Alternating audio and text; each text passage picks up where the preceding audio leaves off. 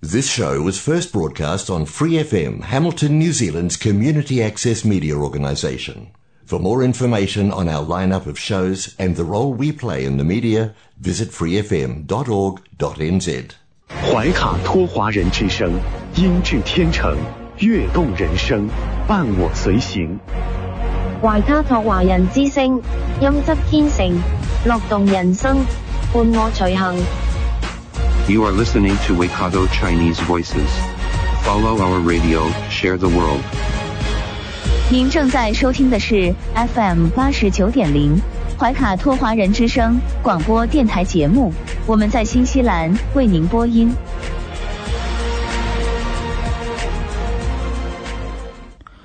亲爱的听众朋友们，大家晚上好，您正在收听的是 FM 89.0怀卡托华人之声中文广播电台节目，我是主持人建成，我是简妮。今天是2021年2月1号星期一，时间来到了晚上7点01分。现在进入我们今天的第一个节目，由新西兰全国10座城市出版发行的《中新时报》特约播出的新闻晚班车。主持人将和您一起回顾过去一周发生的新西兰新闻事件，让我们来共同关注。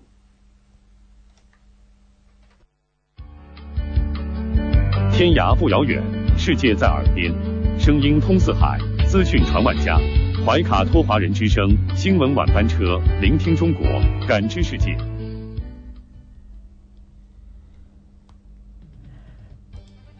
新西兰时间7点02分，现在进入由新西兰南北岛全国发行的《中新时报》带给大家的新闻晚班车。在接下来的几分钟里，简妮和建成与您一起回顾新西兰国内新闻。我们首先来看第一条新闻，最新疫情通报。今天下午，新西兰卫生部部长克里斯希普金斯以及总干事阿什利布鲁姆菲尔德发布了最新疫情通报。据悉，今天新西兰没有发现社区病例。而过去24小时，隔离设施中也没有新增病例出现。与此同时，博尔曼酒店所有的前任住客已经被联系上，目前有5人还没有接受检测，而相关工作将在今天完成。来看一条关于房产的新闻。最新数据显示，2020年售价超过100万的房产交易数量大幅上涨。据悉，去年共有18181套房产售价突破100万，较2019年上涨68%。下面看另一条新闻，移民部长今天发话，暂不允许邮轮入境。近日，一艘豪华邮轮出现在新西兰附近的南太平洋海域，目的地是奥克兰。根据这艘邮轮运营者的说法，邮轮船员得到了新西兰卫生部的预先批准，可以进入新西兰。让我们来看下一条关于隔离酒店的新闻。一位奥克兰隔离酒店的工作人员被解职，原因是和一位正在隔离的入境者在其房间里有20分钟的接触，但有关方面没有透露这一接触的性质。看下一条新闻，美联航停飞却仍卖票，加拿大新西兰人或受害无法回家。一位生活在加拿大的新西兰人好不容易为全家预定了新西兰的隔离酒店，却因为航空公司乌龙很可能回不了家。受疫情影响，美联航去年3月开始停飞了其美国和新西兰之间的航线，但在美联航公司的官网上，直到不久前却出现了发售这一航线的机票。带来一条关于边境的新闻。1月26号，新西兰总理阿德恩在新闻发布会上宣布了一个好消息，新西兰首个新冠疫苗将于本周3获得批准。然而，阿德恩同样带来了一个坏消息，他预测新西兰边境将在今年继续关闭。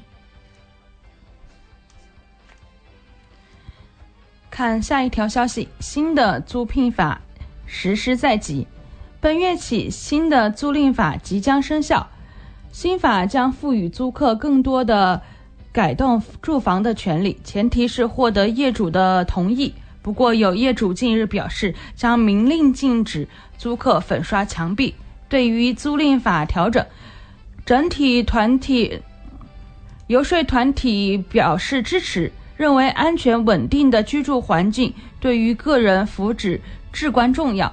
应帮助相关租客改变理念，及租房生活也可以扎根社区。以上就是今天新闻晚班车的内容，接下来将进入每周一晚上由 eHome 特约播出的一档普及卫浴相关知识点语言类节目，只为遇见你。更多精彩马上回来。您正在收听的是怀卡托华人之声，调频立体声 FM 89.0，这里是新西兰中文广播电台节目。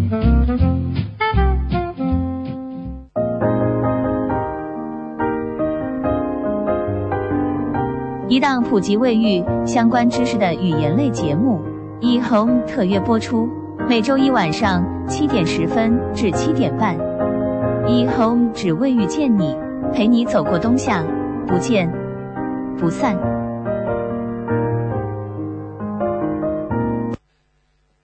亲爱的听众朋友，欢迎来到2021年您熟悉的每周一晚由 eHome 卫浴特约播出的只为遇见你。我是今晚主播奥斯卡。eHome 卫浴是汉密尔顿多年专业从事浴室建材领域的公司，超过10年优秀的安装维修专业团队，品种繁多又时尚的浴室配件，安心的售后质保服务，为您打造独特的浴室风格。我们首先请今晚的做客嘉宾，来自eHome卫浴的 Leo 和听众朋友们打个招呼。亲爱的听众和主持人，你们好，我是eHome卫浴的 Leo， 很高兴又和大家相约在空中，只为遇见你，陪你走过冬夏。大家好，主持人好。 Leo 晚上好，非常高兴和您再一次主持我们eHome特约播出的只为遇见您。不过据我所知，您的专栏节目即将在2月份暂时告别一段时间，那么您能和我们大家说一说这是发生了什么情况吗？对的，目前呢，我这个专栏节目呢，目前可能只能再做2期了，包括这一期。真是非常不好意思，因为今年呢，我的这边这个工作时间呢和一些工作内容呢有一些调整和调动，所以说呢就不能在每周一的晚上跟大家相约在空中了。在这里呢，也确实需要跟这个听众朋友们和这主持人道一声歉意，实在不好意思。也谢谢大家这么长时间对我们这个eHome这个专栏节目呢这个支持。是，那一直守候我们每周一电台节目的听众可能会感到有一些遗憾了，因为我们这个节目开播以来Leo 为我们带来了非常多实用的信息，包括在新西兰疫情最严重的期间您也总是在节目中和我们聊起您对于防疫的各种见解，可以说是吸引了大量粉丝。对于我们eHome卫浴的品牌大家也是越来越熟悉。那今后听众朋友仍然可以通过全国出版发行的《中新时报》了解到eHome的最新促销信息。我们eHome展厅也会以10分专业、100倍热情继续期待听众朋友们的光临。是的，谢谢主持人。好的，Leo，那么我们上一周eHome卫浴都做了哪些工程项目？您和听众朋友介绍一下好吗？好的，因为我们其实自打这个今年2021年呢开头我们回来以后，就是开始复工上班之后呢，其实一直都很忙，像上一期跟大家介绍的这些周边小镇的一些活呢，同时呢，我们这一周呢，主要也在参与一些大学的这些公寓的建设，有些公寓已经接近尾声了，我们开始给他们装 shower box 或者装vanity 就是浴室柜，还有一些呢其他的一些大学的公寓呢，比如说刚刚开始建设，那么我们也开始进场呢铺设一些管道和一些其他的水建设施。同时呢，还有一些像这个年前没有结束的这些北区的一些民宅，我们同时也参与了这个最后这一个步骤的就是卫浴的安装。那么但是呢，这些都是我们正常每周都会做的一些事情，像我们eHome这属于我们的常规这个事宜了。那其实有的时候每一周呢，我们还会穿插的一些老房的改建，或者是呢有一些漏水的shower的维修。那么上一星期呢，我们就给大家就又做了一个这样的 case， 一样的也是一个出租房。那么房东呢，其实他长期呢都不再管理他这套房子，然后呢让房产中介来管理。那么这套浴室呢，就里边的冲凉房也是那种冲凉房套装 shower box 的，它这个底盘呢也是因为租客吧用的不是那个很这个爱护，或者是也不太小心，然后把咱们这个底盘给砸漏了。那么我们这个整个这个项目呢就交给了我们eHome进行拆除维修和更换新的这个 shower。那么我们这个上星期呢已经给他做完了。那么客人也是很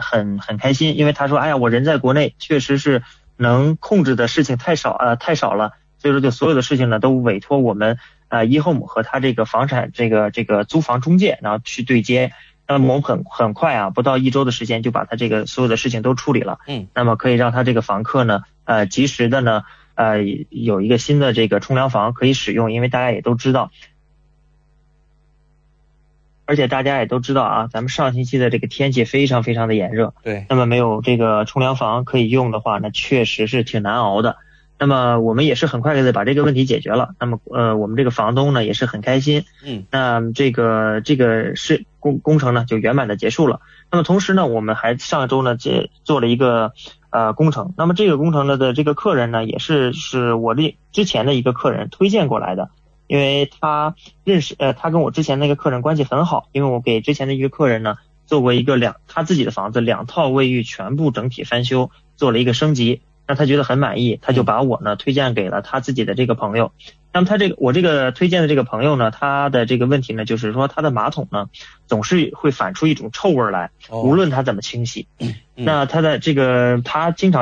洗的频率算很高了，他每2天到3天他就会清洗一次，而且呢他每次清洗呢都会放点杀虫这个消毒剂啊，然后呢喷点这种有带香味的这个清洗剂进去，还是不行，他还是经常时常的反这个臭味。其实这个呢就是很简单的这个因为这个内容呢这到了我上一期跟大家说的，其实这就是咱们这个马桶里边的这个法兰盘呐，这个胶垫它老化了，它的密封性不好了，所以说导致它这个臭味呢从下水道直接反到这个马桶里边。同时呢，它这个马桶呢也是一款老款的马桶，所以说它的这个隔水层呢，也就是它这个水封呢也不是很足，所以不是很长，所以说呢让它这个臭味呢不停的在往上反。那么这个呢我们也就是去他家呢就是做了一下这个检查检修吧算是，然后看了一下它的这个马桶的这个型号啊，还有它的这个管距啊，然后呢根据它的实际情况呢他提供了一个专门为他做的一个方案，同时呢稍微给他的这个马桶呢也做了一下升级，然后呢让他彻底的呢换了一下这个法兰盘，换了一个新的马桶。那么我们给他装完之后呢，他用了3-4天吧，大概这个3-4天的时间，然后呢就没有闻到任何这个异味了，然后他就觉得这个确实做得不错，然后呢也是很开心，因为大家刚才说了这天特别热，有点什么异味啊真的是非常非常快，窜的满屋都是。他现在就非常非常开心，说哎呀我这边这个马桶确实解决了问题，整个屋呢整个马桶间呢就不用经常这种总是去喷这些空气清新剂了，然后呢他非常非常开心我们这个服务。我说这主要就是能帮助这个咱们这个所有的 Hamilton 的这个华人朋友能解决那个卫浴里边的所有的这个问题呢，其实呢我们就非常非常满意，非常满足了。的确啊，我们eHome卫浴向来是给大家排忧解难哈，这个都是非常专业。那么廖奥，那今晚的节目您会给我们带来哪些专业的话题呢？对，因为刚才我也说了，可能我的这个节目呢目前呢只剩下2期了，然后呢就会告一段落。对，那么我会在这个最后这2期呢跟大家介绍一下这个马桶单元里边最后这一个大单元，就是什么呢？就是咱们这个智能马桶。因为大家都知道啊，在咱们国内啊就有很多这个家里呢智能马桶了。对，然后呢这智能马桶在咱们国内呢也比较普及，因为大家也都知道，就是说这智能马桶呢有好的这些优点吧，你就比如说它这个坐便圈呢可以加热，所以说咱们冬天上厕所的时候呢就会感觉很舒服。还有呢它这个冲洗功能呢对咱们这个臀部的这个冲洗啊，或者是咱们这个女性这个清洗功能呢就可以就是降低咱们这个细菌的滋生，然后呢同时呢也减少一些妇科疾病啊或者肛肠类疾病的这个患病几率。同时呢它不是说还有一些按摩的这个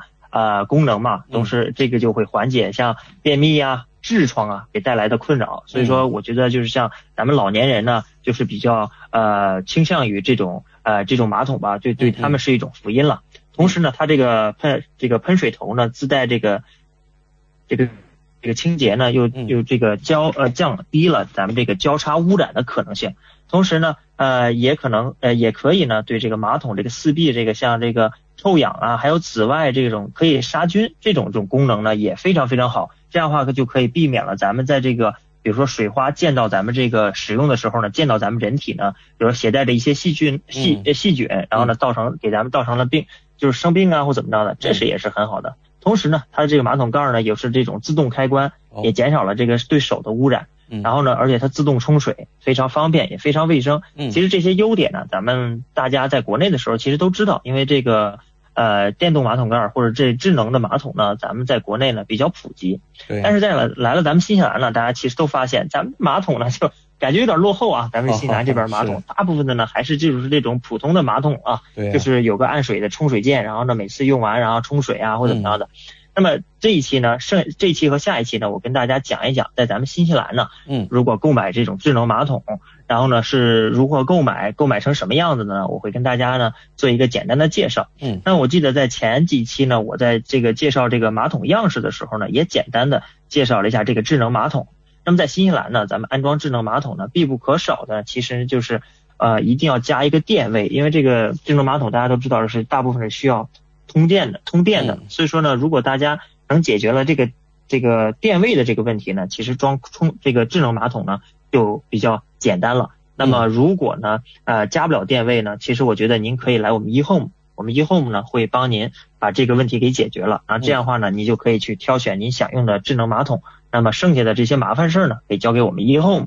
好了，那咱们言归正传啊，咱们这个市场上呢，其实常见的这个智能马桶呢，一般分两大类。那一类呢就是一体式的智能马桶，那么另一类呢就是加装在这个普通马桶上面的这个智能坐便盖。那这两个呢最大的区别呢，它这个还是在于外观上，而那个使用功能呢基本上都没什么太大的差别。但是呢，如果你抛去这个美观这个问题来说呢，就是这个美观来说呢，这个价钱相差就非常非常大了，有的最高呢能达到了10倍的差价。所以说我们还是建议呢，如果没有什么特殊的这个就是你审美上的需求啊，那么我觉得购买这个智能马桶就是一个不二的选择。那么咱们这个我跟大家在接下来呢聊一聊这个一体，就是一体这个智能马桶呢和这个智能马桶盖或者是咱们叫智能坐便盖的这个区别是什么？这个一体式的这个马桶呢，主要的特点呢就是好看，它那个整体的外观的设计呢是非常非常流线型的。那么缺点呢，其实就是更换的时候啊就比较麻烦，因为只要它有任何的一个小的配件坏了，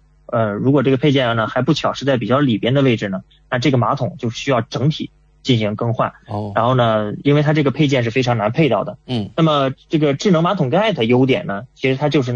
安装方便。那加装啊，或者说就是加装马桶盖或者是更换马桶盖是非常非常方便的，也就是一些插上电源，接上一个水的连接口，然后呢把这个卡扣卡上就 OK 了，非常方便更换。那而且呢它这个选择非常广，因为有不同样式的这个马桶盖供大家选择，而且呢各个的这个价位也都有，不一样的价位呢有不一样的功能。所以说这是它的优点。那么虽然呢咱们这个一体式的这个智能马桶啊价格非常非常贵，但是呢它也不是说所有的这个马桶都是好的，因为传统的这个马桶制造商啊都是这个大家都知道传统的马桶呢都是陶瓷的，那么大部分的马桶制造商呢他们只专攻于做陶瓷行业。那么而智能马桶的这个核心呢，其实它是属于电子元件制造，那这是两个非常不搭嘎的行业。那么所以说呢，针对这种传统马桶制作的这个行业来说呢，它不能兼顾说，我又做马桶这个陶瓷行业，又做这个电子元件。所以说它这个能把这个陶瓷和电子元件两个同时生产，就是同时在一条生产线上生产的这种厂家呢是非常非常少的。所以呢，为了迎合这个市场的需求啊，各家的这个传统马桶制造商呢，他只是去做，比如说去外边采购啊、收购啊，或者合作代工来制造它这个智能马桶盖。对，所以说你像比如说咱们举个例子，像科勒收购了这个韩国的这个诺维达，然后那个伊奈收购了这个美标的亚太，那么还有其他的卫浴呢，都收购了很多它的这个电子产品的公司，或者是跟别的公司一起合作，或者是代工它这种马桶盖。那么另一个呢，就是咱们呢在购买这个智能马桶盖的时候呢，或者智能马桶的时候呢，也要做一个这个心理预期的价格，在心里边就是大家要盘算好自己的 budget， 然后再去寻找这个马桶。那么像咱们这个对于咱们这个普通的家庭呢，像这种一体式的马桶呢，就比较适合在寻找的这个价位呢，在3000纽币至5000纽币就 OK 了。但这也是其实很贵的一个马桶了。那但是呢，智能马桶盖呢，咱们就是如果普通家庭来咱们用呢，基本上在600至1500纽币呢，其实是比较合理的一个智能马桶盖。对。那在这个价格区间呢，基本上能买到呢，就是功能比较完善了，就是能想到的功能基本上都可以找得到了。而且呢，同时也是一个品牌保障的，也是一个大品牌，所以说有保障。那么就是这样的产品呢，我觉得是可以去放心购买的。那么接下来呢，我跟大家再介绍一下这个购买时呢需要注意的事项。那么第一点呢，其实就是这个加热模式的这个选择，因为这个关于这个咱们这个马桶盖的加热啊，还有就是咱们喷出来这个清洗的水的这个加热呢，这些选择咱们要注意一下。那么市场上常见的这个加热模式呢有3种，一种是这个储热型的，也就是说它自带这个水箱比较大，然后呢通过给水箱内的这个水呢这个进行加温，然后保温，然后进行冲水。那么当然这里边就有很多缺点了，比如说它这个冲水时间呢一般就只能做到15至30秒时间。对。然后呢它这个一直加热或者呢这个保温呢，其实对这个耗电量的需求很大，所以说它很耗电。那么而且呢这个水箱里的水啊，如果长时间呢就是不用，或者是就是这种持续加温呢，也是容易造成2次污染。因为大家也都知道，就是水温如果是很凉的水，其实也还好，它这个滋生细菌或者是复制细菌的速度呢没有那么快。但是如果你一直保持一个温水的情况下，它这个细菌里边的这个细菌啊，它是非常容易复制的，它就是会积攒大量的细菌，所以说这样的话就会形成这个2次污染。所以说呢，尽量呢我们不太建议这种储热型的这种这个马桶呢，就是不作为选择。那么还有一个速热型的这个马桶水箱，那么它这种水箱呢，它就是有较小的水箱，然后通过急速的这个装置呢，给这个就是给这个里边水箱里的水呢加热。那出水时间呢倒是没有什么限制了。它是它是恒温的也就是这个极热型的。那么就是直接加热，然后呢水直接出来以后呢就是热水，就是你想要的这个温度。所以说呢我们比较强烈建议呢就是选择这种极热型的。其实这种呢就是比较好理解，像咱们国内的这些热水器，现在这种高一端的热水器呢都是用这种极热型的，也就是一用就烧，一烧出来的水就是热水，这样的话比较好。像咱们这边的蕊内这种大品牌，它的这种热水器呢也是这个原理。那么就是因为这个极热型啊，它就是没有这个突出的水箱，然后出水的时间呢也没有限制，而且非常非常稳定。而且呢更重要的是，它不会因为这个水箱里的水存在了时间长或者时间久了，然后呢就像我刚才说的滋生细菌。对。它因为是及时用及时出的，所以说这是一点比较。但是呢也要注意咱们这个极热型的那个是因为呢它是直接连接到水源冲水的。对。所以呢需要这个就是加装或者是放一个内置的那个过滤器。然后呢就是半年或者是1年呢需要更换一下这个过滤器。那么这个过滤器的这个年份这个使用长久呢，使用的这个时间长短呢，也要根据咱们这个本个地区的这个好坏呢来决定。不过呢同时呢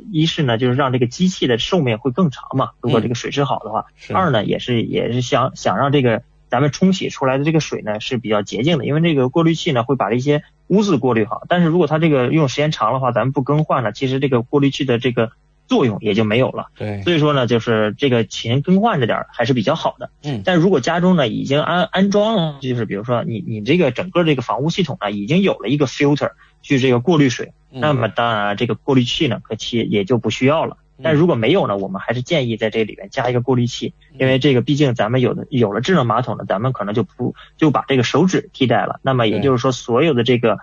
卫生条件呢，全部都是因为靠这个水来解决的。那么这个如果这个水污染了，那么咱们就自己就把这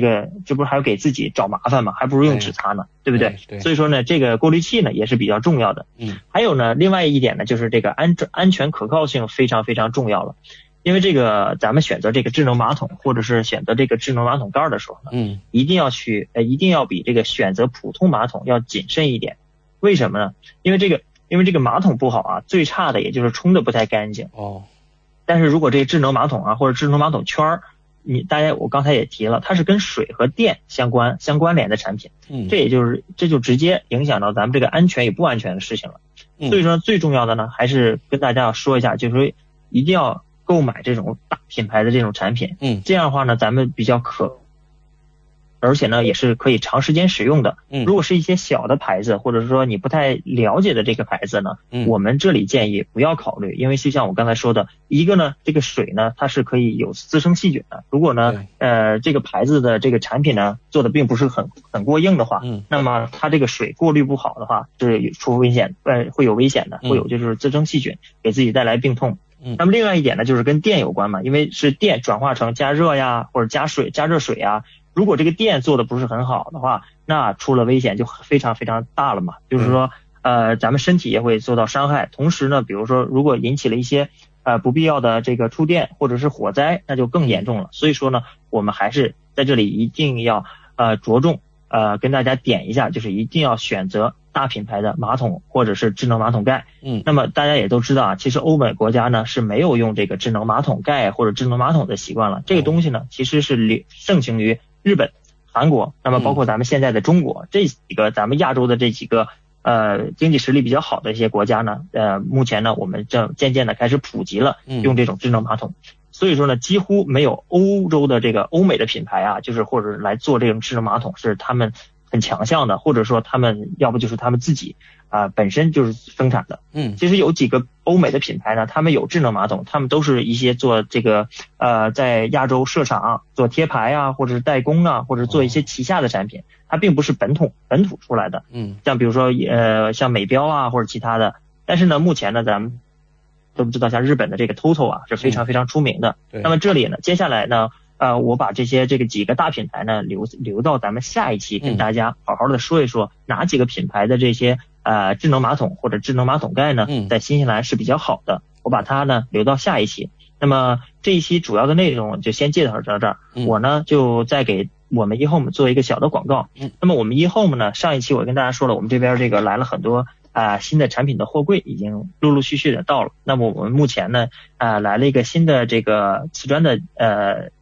集装箱，我们的这个货源呢是非常非常充足的。所以说呢，我们现在的这个瓷砖呢又在做一个活动，就是之前呢就是满10瓶送5瓶的活动呢，我们又开始在做了。如果呢有需要的小伙伴，请与我们随时取得联系。那么我们门店的电话呢是07-282-1988，我们的地址呢是443号 Tirapa Road Hamilton。那么我们的营业时间呢是周一至周五的早上8点半至5点。那么我们的所有的瓷砖呢都是可以提供送货服务的。如果呢你有需要，请去及时与我们联系。那我个人的电话呢是021-1698-666。我们呢刚才我说的，我们的营业时间呢是周一到周五，但是呢如果您只有周六周日有时间没关系，提前呢与我们取得联系，给我们预约一个时间，我们把展厅给您开，那可以让您方便来我们 eHome 进行任何卫浴产品的选择。好的，感谢来自。那么以上呢就是我这期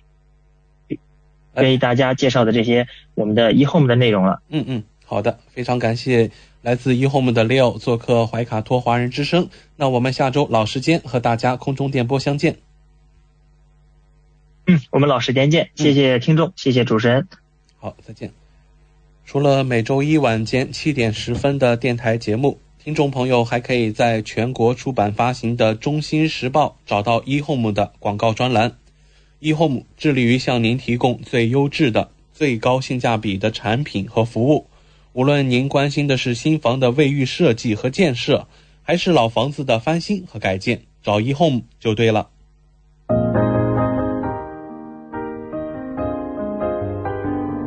一档普及卫浴相关知识的语言类节目以Home特约播出，每周一晚上7点10分至7点半。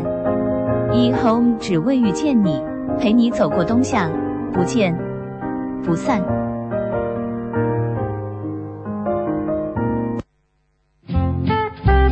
您正在收听的是怀卡托华人之声，调频立体声 FM 89.0，这里是新西兰中文广播电台节目。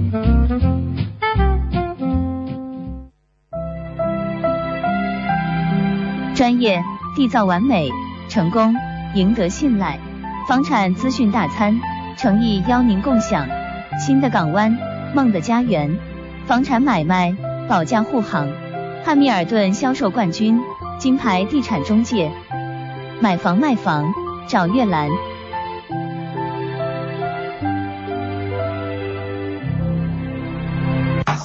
亲爱的听众朋友，大家好，欢迎来到买房卖房找月兰专题时间。今天我们的做客嘉宾是来自汉密尔顿 High Coast 的月兰女士。我们知道您是汉密尔顿销售总冠军，新西兰全国中部大区销售总冠军，请您首先和收音机前和正在线上收听节目的新朋友、老朋友们打个招呼。大家好，我是月兰。又是新的一周了，这周又有哪些新房源上市，又有哪些新房源售出呢？我们先来介绍一下新上市的房产。现在的房源呢越来直线下降。我们这一周呢只有一套是37号 Kate Road Rotuna 拍卖。然后这座是位于成熟街区的 Rotuna 最好。Rotuna Kate Road 是比较出名的。3房双车库，三房2卫，独立产权，占地640平，然后房屋面积大概190平。里面全部重新装修过。由于这个地理位置特别的非常有优势，走路至那个新的 Rotuna 的 shopping 的商圈还有车站就在门口。而且公园也是在步行制的，周边各种生活齐全，设备非常齐全，所以非常的有效。这一周是 long weekend 啊，我们周六周日做了第一次的 open home， 一共有36组人来参观这个 open home。open home 也由原来的半个小时延长到了各1个小时。因为人数实在太多，很多都是冒着太阳排队过来进行，所以是挺好的。还有呢，我们明天有一套要上市，其实属于这一周的了。明天有一座就是城郊的房产要上市。它是位于我 Harpo 的8E Falkert Road， 它是超大占地是3027平米，2012年建成的，也就是说它有双层玻璃了。2019年完成所有的扩建，一共5房2卫双车库，2个冷暖空调，双层玻璃又再加了那个保温保暖。然后20分钟车程至市中心。那很多现在市中心买不起的呢，都是就是说以同样的价格，你要买的话，很多人就挪到了稍微城市郊区，那这样的话价格又比较适中，而且地又比较大，而且是稍微舒适一点吧，也就是说。然后上周我们卖出的呢，大家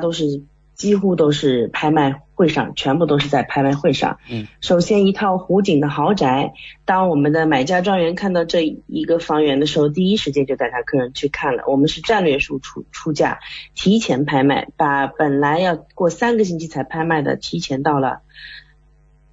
上个星期，也就是上星期4，其他的订真的都是还来不及。就等于以没有悬念的197万价格赢得拍卖。如果你刚好有这种河景湖景的要出售，我们还有很多的房产客户在我们的等的那个 waiting list 上，然后你来找我们还是可以帮你卖掉。然后同一天呢，在那个 EU 的拍卖会上呢，我们还有客人击败了多名本地的建筑商，拍下了一块市中心可发展的平整大地，成交价是99万，在 Raymond Street 上。这个属于比较中心的地段。这种类型的地产呢是市面上最受欢迎的。我今天的专题呢，就是为了大家讲一讲这种大的地，又是比较可以造 multiple， 就是可以造多项那个就是市中心的那个房产，这样比较好一点。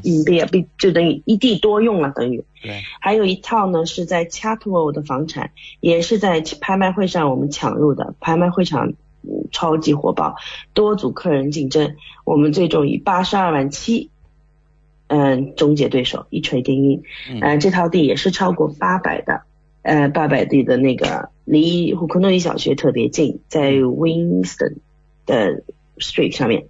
然后中午呢，我们的买家中介又出手啊，在 Hamilton East 上一套3房2卫的又是提前拍卖，这套房倒是属于share 的，就是那种 cross lease， 我们以前经常讲的 cross lease。cross lease 的两层的小楼房可以享受河景，就隔一个马路就是一个河景。连这样的房产我们都拍到了，我们是以84万提前拍卖，也就是说我们递了84万的提前拍卖的合同，屋主已经欣喜接受了，最终还是有5个人过来抢，到95.2万才赢得拍卖，最终还是我们赢，还好。所以像这就是可以想而知，现在的房产是少之又少啊。还有就是我们还有一套36号 Mataroa 的 Crescent 那套房子也总算是无条件了。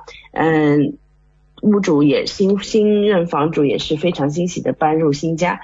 成交价是 1.15 万，然后包括这套Mataroa 的屋主，旧的屋主也在我们手上买了另外一套，也是在拍卖会上赢得的另外一套房产，所以一买一入。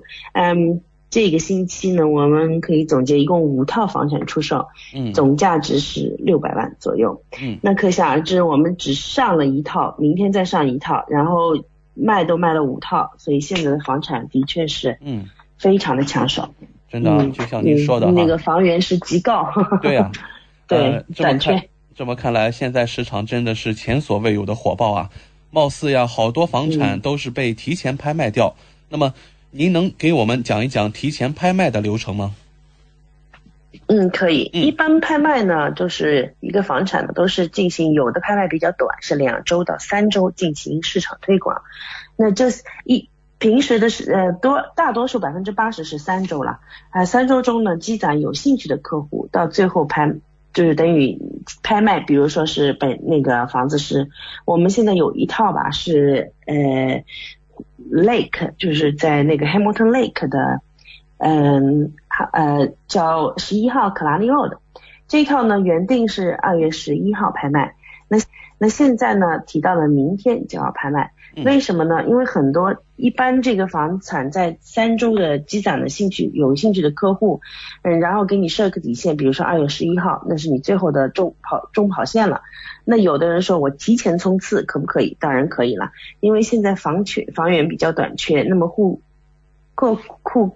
个客户呢，就是争相恐后的情况下，很多客人已经在多份合同竞争中错过了很多的房产。他们呢的确想要买房，也就是说如果同样的一套房有6到7组人拍，这一次那只有1个人是买家，那么剩下的这6、7个人怎么办呢？他们就看下一个了。所以对他们来说，他们也不会说一个不行再一个，他们很多的客户现在都是摆在他们的面前，是只有一个选择，你就只能你拍到哪个是哪个。所以他们一般来说呢，他们都会在手上积攒到2到3个排名。第一个我最想拍的是哪一个，那我先去拍，后面拍的哪一个，再是第2个是哪个，第3个才是哪一个。那有很多时间不巧的是，很多的房产不是就是说不是你最喜欢的会先拍，也有可能你最喜欢的在后面才拍。那么很多的客人，我们买家的中介就会给他出主意，比如说你最喜欢看的，比如说是这套房产，那么其他的房产呢，因为 Lodge 和 Lafton 的房产是星期3拍，我们是星期4拍， Eve 和 Bailey 都是星期4拍，也是星期4拍。那么还有的房产呢，有一些小的还有一些小的一些中介的，像 Ray White 什么，有的是星期5拍。那么也就是说，如果你喜欢的房产正好是在你第二选择的后面一天，那么这样呢只有不好。那么这样，你反正拍卖的时候，比如说一套房产值80万，你说我拍卖的时候我肯定能上80万，那么你选择里面那你就可以先跟第二套的房产说，那我先给你一个高出你估价的，比如说他看的是75到80左右，他说我给你个85万，你要不要？那如果房主觉得咦这个可以啊，比我能拍卖的时候能比我就是说预期的要高，那我可以先收，因为房东收了以后呢，他的拍卖就等于他的这个钱就给你的85万已经到你的口袋里了，然后你再来拍，那也就是说从85万起拍，而不是从70几万起拍了，要拍到你的就是说期望值，而是它已经到你的期望值，然后期望值以上全都是你的 bonus 了。所以对很多房主来说，这个是比较舒服的。也就是说，提前拍你的房产已经卖掉了，但是卖给谁我们不知道，因为还可以加钱。对，所以提前拍卖是一个比较好的，对屋主来说可以提早知道房产已经对我来说100%了，我已经拿到我想要的价钱了，那剩下的就看最后能再多高出多少了。那对买家来说呢，也可以提前拍到自己想要的房产，而不是去等，因为有很多的也还有一种好处，就是说有一些就像我说的这些准备好的买家他可以先出手，那么一些没准备好的买家呢，势必你可以把他们的就等于消除他们的对你的竞争的就是危险。也就是说提前拍卖都是有好处的，但是我们要双 win 的就是双赢的情况下才行，屋主也要拿到自己想要的价钱，那买家也要同时击退潜在的竞争对手。所以呢很多人问我可以先出一个，但是我出便宜一点行吗？那这样的话你出便宜一点对屋主来说不合适，那你同样你也拿不到，你也提前不了，所以就不行。所以一般来说呢，提前拍卖的房子，只要是在市场上拍卖的房产，如果你出了 pre-auction offer， 如果屋主接受了，那么这个房产很容易是提前48小时，就是提前你出了房产的以后的48小时，出了 offer 的48小时拍卖。也就是说你今天出 offer， 今天是星期一，你星期三就可以拍卖了，总是48小时。如果是一个 weekend 的话，它就总归是一个工作日的，当中48小时里面有24小时要包括是一个工作日。所以我们的那个Kalani Road 呢本来是定于2月11号拍的，那由于上个星期五就有人出提前的 offer， 那正好星期六、星期天、星期一是 holiday， 那么就是星期二拍，就是这样算的。这样差不多了吧？对。好的，谢谢您的介绍。那么在刚才您也提到了现在最热门的地产类型，那么您能否给我们详细讲解一下呢？对，现在所有的发展商都在关注高密度区的大地，或者是可以，因为他们的目的就是在一地多用嘛，也就是说修建更多的民用住宅，因为现在的住宅是非常非常的少的。对，在房地产协会的最新数据显示在2020年的前11个月里面，全国建地就是建筑地的销售总额为27亿，比2019年同期增长了 7.7亿，也就是说增长了 38%。 那值得一提的呢是同一时期全国的房屋销售量比同期也涨幅为 25%。那这表明建地的销售的涨幅呢超过了房屋销售的涨幅。也就是说我现在很多的买家有可能你会听到的是，现在我想买地建房，我现在买不到地呀，我根本就买不到地。因为地呢通常是一些这些地哪来的呢？这些地是以前的就是说那种农民他们有一大块的地，这样的地可以划分为很多很多小块的地，这样呢就是很多的发展商就会去拿了以后呢，他就可以分割出来再买。但是这种地毕竟是有限的，你看我们的城市慢慢在扩展，然后呢就是市政府就是 City Council 啊，它就是把这个划分区它的扩展没有那么快，所以它还是没有规定，不是说你像我们这里怀卡多，所以为什么怀卡多的发展的潜力要比奥克兰大呢？因为奥克兰扩出去就是海的，没有农田了。我们怀卡多一片周围一片全部都是农田，而这种农田如果不耕种的情况下，你把它划分成小块地的话都是可以的，但是前提是要 City Council 啊，我们的 Hamilton City Council 先接纳他们为市中心 boundary， 只要把他们规划为城市中心，他们才可以分。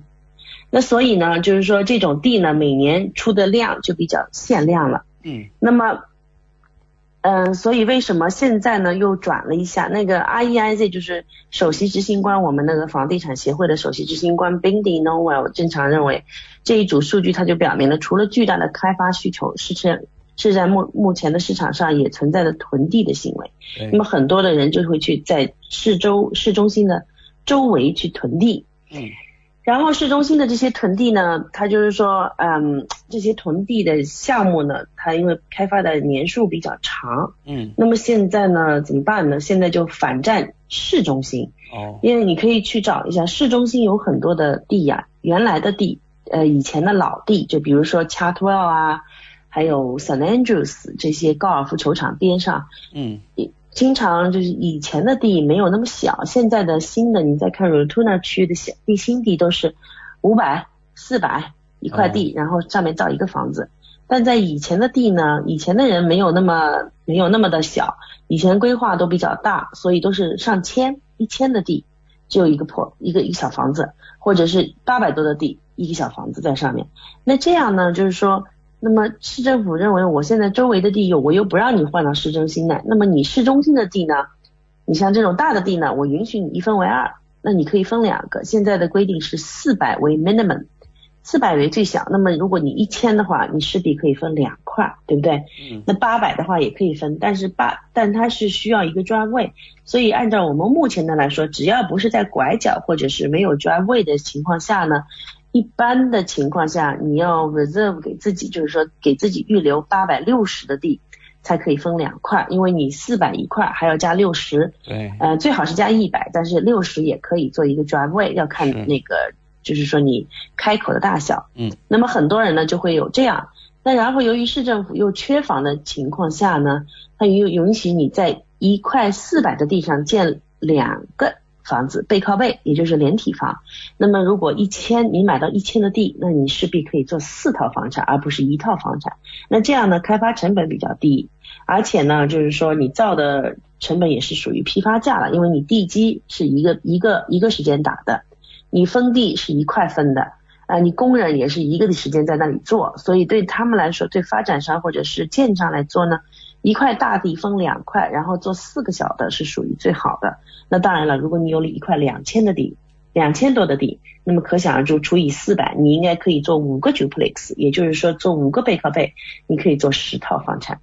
所以在市中心这种1000、2000的地是属于最好的，或者是有的人就像现在我们有一块在 Cook Street 上面，下一周要出tender 了，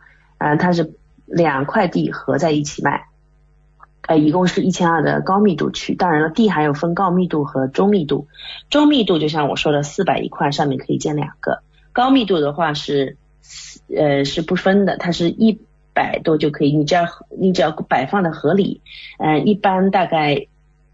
比如说是举个例子是500平的高密度区，你可以500平里面就可以放4个。那么那个是4个里面放2个，一个就是属于高密度只能建造 unit title， 也就是说 townhouse， 而那个中密度区就可以建一地建2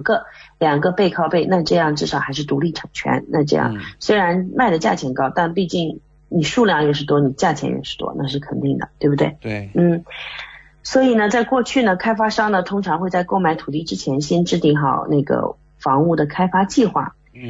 他们而且现在因为由于他们现在害怕错过的心理趋势，他们先抢购土地，然后再考虑开发的项目，开发的方案。这种呢就是说在汉密尔顿中高密度住宅区就像雨后春笋般的出现了。这种住宅不仅比传统的便宜，而且更充分利用了土地，所以就像我前面说的，只要是超过800大家都在拍。如果是1000多的土地，那就有可能是以前是有可能我们看到第一手成交的有一套是 Inso F， 在 Chatsworth 比较差的区，那是属于我们这里比较最差的一个区了。我记得我们去年的价位是在80万左右，1000平是80万，可以找就是2个联排，也就是4套。今年有一块就在我们斜对面，竟然卖了90万的超高价，90万2块。那么再想一想，你如果前年买的话，那时候那边平均价只有60万一块，也是1000多的，那你也可以叫4个。那这样的话，也就是说现在的发展商谁手上囤的地多，那么谁的建筑项目又是越多，那这样的话对他们来说那如果比就是说开发的话，如果那就差不多你就是3年或者到5年里面你都是开不完的地了。所以现在的客人就是你一到地卖掉了，你就要开始现在先囤地了。所以呢就是说大家注意了，你手上如果有这种超了800超900超1000或者更大的地，在市中心的一定要跟我们联系。我们团队跟哈密尔顿80%的建筑商是有合作往来的，所以对我们来说，我们手上的资源是最多，你可以让他们快速的出手，也可以让你因为很多这种小房子，因为就是旧房子，一般都是自住或者是有出租的，不方便出去，但是请你放心，我们只看地，房子怎么样都无所谓。所以其实你有这种地的话，赶快跟我们联系了。对。那么有的听众朋友可能要问了，有这样好的机会，我们为什么不自己开发呢？对，很多人会这么说，我现在拥有这个1000的地，你叫我卖给那个开发商，那为什么我不能联系开发商再发展呢？大家这些注意了，因为做地的开发，第一你可能不了解这种涉及大量的准备工作，包括前期的土地勘测、政府批文申请，到最后建成之后需要达到的政府各种的需求，各种的检测，这个是不算建造本身需要投入的精力，所以对这种工程呢，对于没有经验的新手是几乎不可能完成的。那也就是说，你有一块地，你想自己开发，那么你的开发成本就要注意了，你要把开发成本记住，因为很多开发商愿意用高价来买你的地，是因为他们的开发成本是放在自己身上的，他自己的就是这个经验的投入我们叫无形资产，已经投入了很多。那你跟他们合作的话，你不能把他们想赚的钱赚去，也就是说我去找一个 builder 给我去开发，那么这个 builder 跟你说 OK， 那你这个我帮你做完了以后是你来卖，你来赚钱，那么我在当中赚什么呢？我肯定就是赚我的就劳力了，或者是我的就是无形资产，我的经验，我帮你去申请，那么这些都是的。那有的人说那你申请 City Council 只要6000块钱，你为什么收我管理费10万呢？那也就是说，那你不可能，那人家不可能跟你跑 City Council， 因为这个是一块地从发展到建造要通过12个月来就是说来分配。那也就是说，如果他去给你申请12个月，你只付给他 City Council 给你6000，我就给你几万块钱，那谁愿意1年花在你身上，然后只收个几千块钱的劳力呢？这是不可能的。所以呢，如果一套房一般来说开发的项目可以大家大致的这么说，如果一块地买下来到开发完到我们卖完，不算自己的劳力的话，就是不算自己的精力时间投入一般一块地可以赚到开发大概就是说看你造什么房型，最少是能赚50万，就一块，就是说到弄完以后一共可以赚50万。如果你自己想赚50万，你就不可能再去找别人来给你开发。所以呢，你不能有一些人说，那我这个地如果你给我90万，我要赚50万，也就是说我造完了以后我要更赚多，这不是这么说的。因为你拿到地的时候你是地主，你有可能拿到地只有30几万，你去开发你只能以30几万的成本来算，你不能以自己的地是90万来开发。所以呢，我就是说，如果你是30万，你30万买的，几年前你30万或者是50万买的，你今年能卖90万，那么你就是赚40万，对不对？50万赚40万。那你如果人家90万买的地再赚40万，你不能把人家的40万也要拿过来。所以也就是说你要跟别人也就是说现在劳力这新西兰市场是我们找不到 builder， 我们经常是说哎呀这个人也没空那个人也没空，因为他们自己手上都有项目，你还要去请他们来帮你的，除非是手上没有项目的，就是说这些小的 builder 他们来跟你建，但是给你建的情况下你不付到这个价钱，我是不会给你建的，因为我手上已经有很多其他的项目了，我为什么要来给你建呢？对不对？所以大家要注意了，你没有经验的话你是绝对赚不到这个钱的，而且这都是长期的投资。如果你知道自己在经商上而不知道自己坐在一个金块上，那你不知道怎么开发这个金块，那我还是劝你就是给别人，或者是你可以讨论一下合作的形式，但是一般来说合作到最后总是不等的，因为人家的投入是经验和无形的资产，你的投入是你的地，那就有存在了不平等的情况。所以呢我建议你如果不是很清楚自己的地产怎样开发的情况下呢，你还是就是把它给出手了是最好的。好的。对，现在我们也非常缺这种地，所以请一定要联系我们。对，非常感谢您和我们分享了一周最新的房地产资讯。还是那句话，买房卖房找月兰，一定让您寻求到心目中的温馨家园。感谢您做客我们今晚的节目。谢谢。再见。再见。如果您有出售房产的需求，也请记得联系月兰，一定达成双方满意的出价。听众朋友不但可以在周一晚间7点半收听到月兰在怀卡托华人之声的专题节目，还可以在全国出版的《中新时报》醒目的位置找到他的联系方式。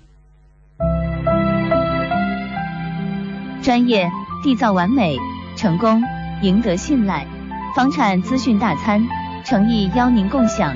新的港湾，梦的家园，房产买卖保驾护航，汉密尔顿销售冠军，金牌地产中介，买房卖房找月兰。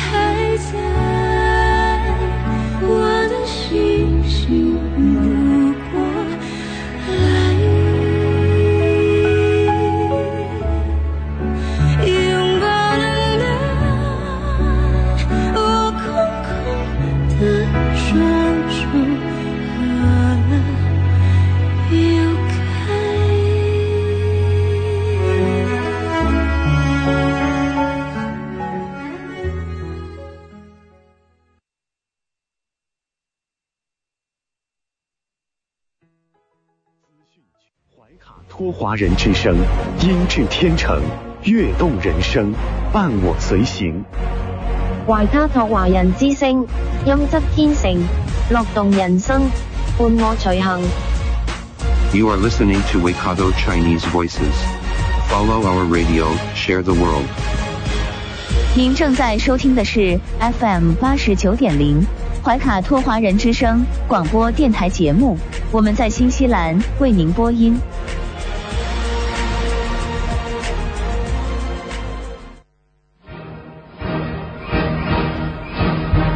观点改变生活，动态触手可得。中新时报特约节目，全球新闻纵览，关注大千世界，传播价值资讯。怀卡托华人之声整点播出。各位怀卡托华人之声的听众朋友们，大家好，我是主播简妮。时间来到了新西兰时间周一晚8点整。我们首先来看到的是全球新闻纵览板块。家事国事天下事，事事关心，这里聚焦了社会的点点滴滴，最新最快的国内外政治经济动态，尽在每周一8点全球新闻纵览。今晚直播间为您播报的主持人是简妮和建成。首先我们来关注中国大陆新闻。求是杂志发表习近平总书记重要文章，全面加强知识产权保护工作，激发创新活力，推动构建新发展格局。国务院联防机制新闻发布会，盲目加码就是懒政。带来一组经济新闻。国家统计局消息，1月份中国制造业采购经理指数为 51.3%。 中办国办印发方案，支持社会资本依法进入银行、证券、资产管理、债券市场等金融服务业。中办国办印发建设高标准市场体系行动方案。北京银保监局严查个人贷款资金违规流入房地产市场。春运进入第4天，全国铁路预计发送旅客290万人次，同比下降 75%。上海启动双千兆加速计划，惠及80万上网困难家庭。带来一组疫情新闻。国家卫健委公布返乡加码6不准，新华社莫让返乡望路兴叹。国家卫健委31日通报，30日31省市新增确诊病例92例，其中境外输入病例19例，上海7例，辽宁3例，广东3例，福建2例，陕西2例，江苏1例，四川1例。本土病例73例，吉林63例，黑龙江9例，河北1例。中国已有16个新冠病毒疫苗开展临床试验，其中7个进入3期临床试验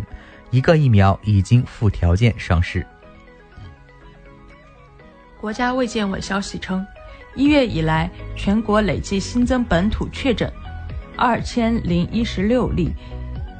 截至目前，新冠疫苗接种超过2400万剂次。31号0时至14时，石家庄市新增新冠肺炎本土确诊病例1例。山东涉疫奶枣流入多省，至少11省份查出阳性涉疫奶枣。钟南山表示，新冠疫苗接种35天左右才有明显保护作用，打了新冠疫苗仍要戴口罩。新冠患者治愈半年以后，最常见的症状是疲劳。因强力干预，河北避免了12万人感染。钟南山透露，3月要和美国传染病专家福奇会面。哈尔滨12名干部因防疫不力被追责问责。哈尔滨消息，12仓火眼实验室即将投用，承担扫码取样、核酸提取和样本检测功能。新华社点名黑龙江鸡西疫情防控一刀切，居家监测不等于被贴封条。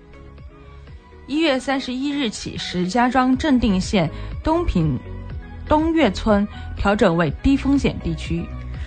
带来一组法治新闻。全国人大常委会连续3年用执法检查等法治方式加强生态环境保护。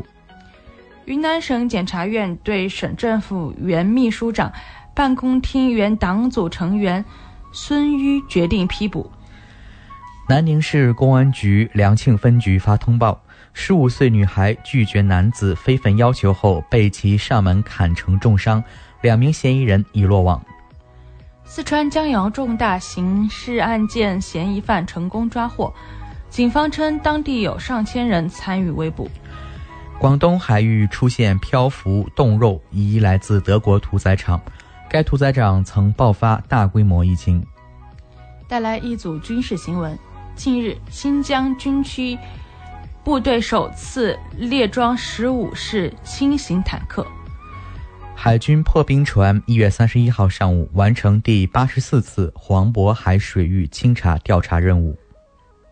带来一组文体新闻。2021年第一批文化和旅游行业标准发布。教育部消息，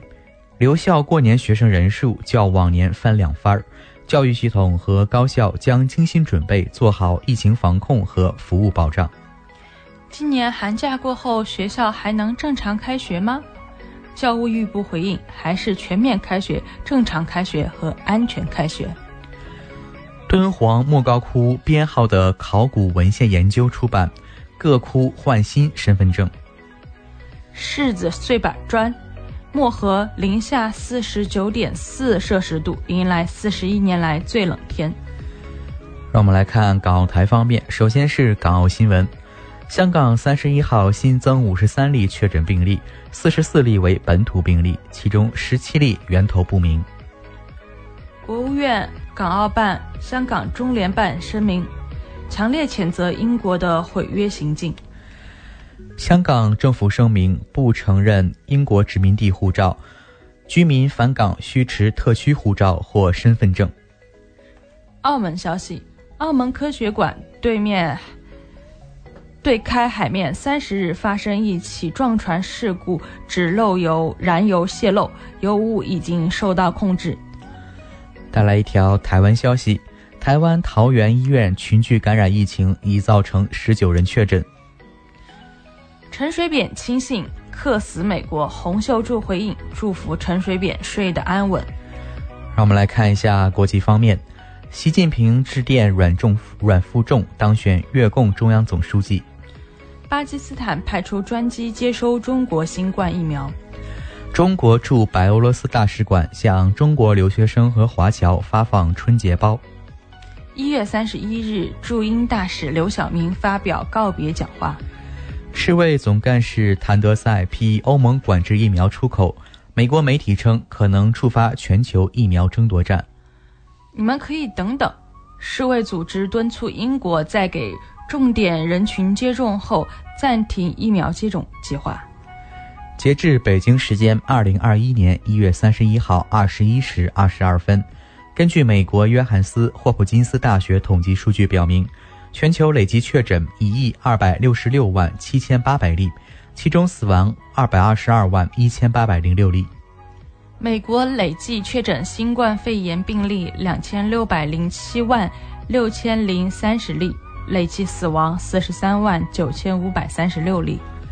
美国研究机构认为，变异新冠病毒或致美死亡病例现春季激增潮。遭强烈反对，美暂停给关塔那摩囚犯接种疫苗计划。特朗普弹劾审判在即，2位辩护律师退出法律团队。美国一位议员打完2剂辉瑞疫苗后确诊，曾出席拜登就职典礼。纽约年轻人计划重新占领华尔街，金融巨头们应该进监狱。外国媒体消息，黑人的命也是命运动获2021年诺贝尔和平奖提名。美国加州一大型新冠疫苗接种点遭抗议围堵，一度暂停开放。英国新增23275例新冠肺炎确诊病例，累计确诊379万6088例。英国官员表示，欧盟承认在管控疫苗出口上犯了一个错误，试图援引英国脱欧协议其中条款来管控新冠疫苗进入英国。德国开始订购2022年疫苗，地方领导人建议批准中国疫苗。因爆发新聚集性疫情，韩国将延长防疫规定2周。日本首相菅义伟表示，决心举办东京奥运会，作为战胜新冠的证明。乌兹别克斯坦报告首例变异新冠病毒感染病例，该国与英国、意大利等8国航班暂停时间延长至3月1号。纳卡地区俄罗斯其联合监控中心开始运营。伊朗外交部消息，伊朗核问题全面协议经联合国安理会第2231号决议核实，绝不可以重新谈判，其参与方明确且不可更改。保尔柯察金饰演者俄罗斯著名演员南诺沃伊感染新冠去世，享年87岁。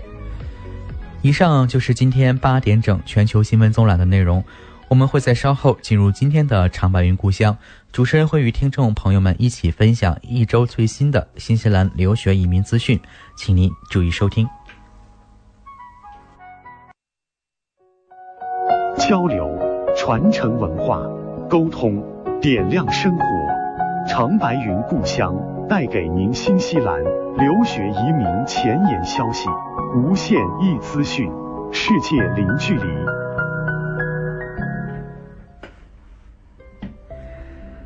感谢大家继续收听怀卡托华安之声的节目，现在是长白云故乡节目时间，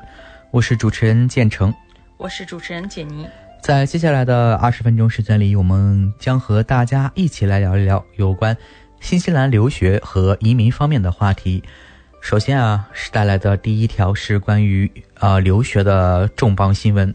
那新西兰移民局确认中国留学生若滞留在新西兰以外就不能拿工签。2021年伊始似乎已经延续了2020年的魔幻。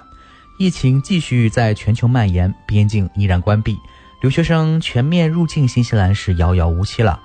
新西兰边境封锁已经快1年了，很多留学生只能被迫在海外进行网上授课。随着时间的推移，越来越多的海外毕业学生面临着一个严峻的现实，还能否申请毕业后工签呢？有媒体采访了不少无法顺利申请工签的中国留学生，同时也拿到了移民局的最新官方回复。我们来看一个例子，丽从2019年初开始在奥克兰大学学习商科硕士，课程跨度为1年半，期间他一直待在新西兰，疫情期间也没有离境，成绩和出勤率都合格。在课程结束后，丽申请了毕业后工签，等待了13天后，签证还没有批，却赶上了家中出了急事，于是丽不得不于去年7月中旬提前离境。没想到这一走就出了问题了。他说，我离开新西兰2天后，移民局就给我发了邮件，问我是否还要继续办工签。那采访者在邮件中看到，移民局询问了丽的未来计划以及是否还要继续申办毕业后的工签。移民局说现在新西兰边境因为疫情依然处于关闭状态，所以在可预见的未来你也许不能再次入境。移民局建议丽如果不希望返回新西兰，可以撤销工签的申请。丽打算在2021年底回新西兰工作，所以邮件告知了移民局他的计划，表示希望移民局继续受理他的工签申请。移民局回复说信息已经收到，然后就再也没有回消息了。距离回复移民局已经过去半年了，丽的签证依然是杳无音信，留给他的只有无穷的等待和不确定性。如果边境开了，那丽会考虑回新西兰，国内就很累，等有了新西兰的工签再做打算吧。其实丽对于移民局迟迟不回复消息感到不满又无奈。他认为移民局不能无限的拖延时间，而且拿到工签应当是留学毕业生的一个权利。我们也来看到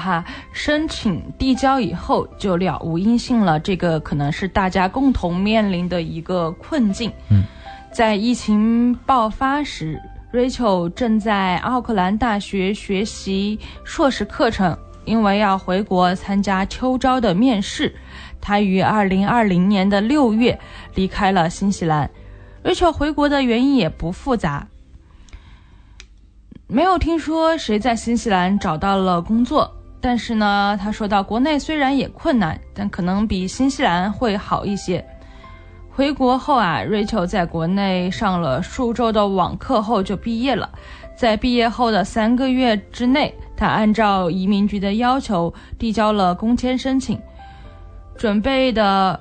是我们的申请都已经被推迟了，移民局什么消息也都没有给我们，他说道。他的工签担保金还存在新西兰的银行，每个月都要扣我的月费。Rachel 还说到他的申请状态在移民局的网站一直是显示为已提交，在此外就没有任何的其他消息了。我们再来看一看另外一个例子就是说放弃工签。那2019年7月份开始王同学在新西兰学习工程硕士，那他的学时总共是18个月，分为3个学期。在新西兰上了1个学期后他在2020年初假期回国过年。没想到这一走，王同学在过去1年都没再能回到新西兰。目前王同学已经在国内上完了2个学期的网课，还在等最后一个大 paper 的成绩。那他已经放弃申请工签了，以后也不会想回来新西兰了。王同学说他有不少同学担心毕业后在海外无法申请工签，因此选择一个将课程中断1个学期甚至2个学期，看看是否能等到新西兰边境开放后再重新回来上课。但边境迟迟不开放，同学们都纷纷放弃了，他们又重新开始上网课了，他们也不会再回来新西兰了，因为太麻烦了。我们来看到另外一个学生令说道，疫情改变了我疫情后的计划。2020年的1月，令赶在新西兰对中国的边境关闭前，从国内返回了奥克兰读暑期学校。但新西兰疫情爆发后呢，令觉得相比新西兰，中国更安全，于是他在5月回到了中国，打算在新西兰的疫情好转后再回到新西兰完成学业并拿工签。无奈新西兰边境一直封锁，令只能在家上网课直到毕业。网课没办法和老师面对面沟通，交流非常的低效。他说道，工签现在对我来说一点也不重要，而且我现在也没法回到新西兰找工作。疫情改变了令的计划，他原本打算拿工签在新西兰找工作，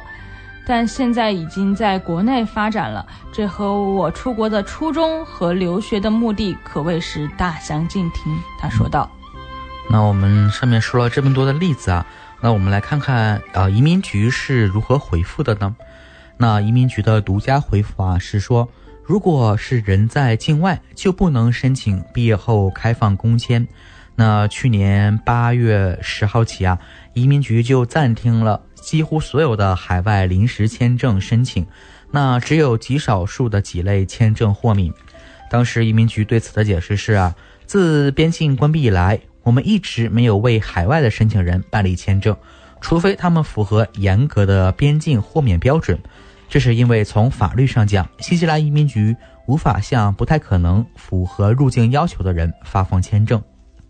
面对大量滞留在海外的留学生的境况，有媒体人询问了移民局是否会给予这些学生工作签证。那首先问到的第一个问题就是说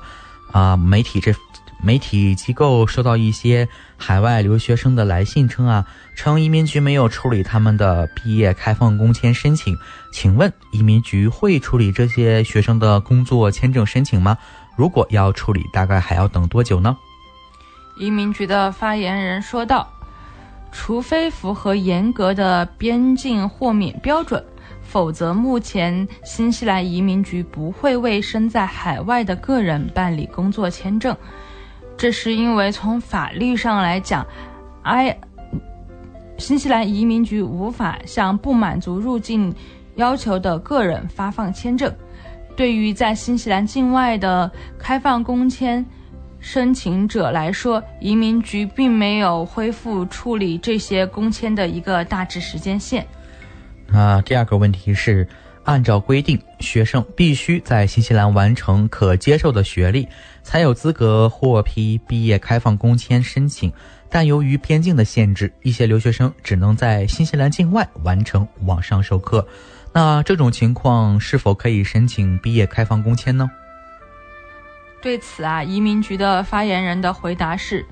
目前如果学生在新西兰境外就不能申请毕业后工作签证，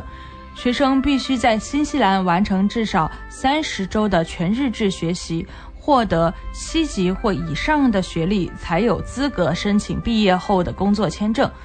或者在新西兰完成60周的全日制学习，获得7级以下的学历，才有资格去申请毕业后的工作签证。他们还必须在学生签证到期后的3个月内申请毕业后工签。移民局的发言人再次强调，如果学生在新西兰境外，就不能申请留学生工作签证。那下一个问题是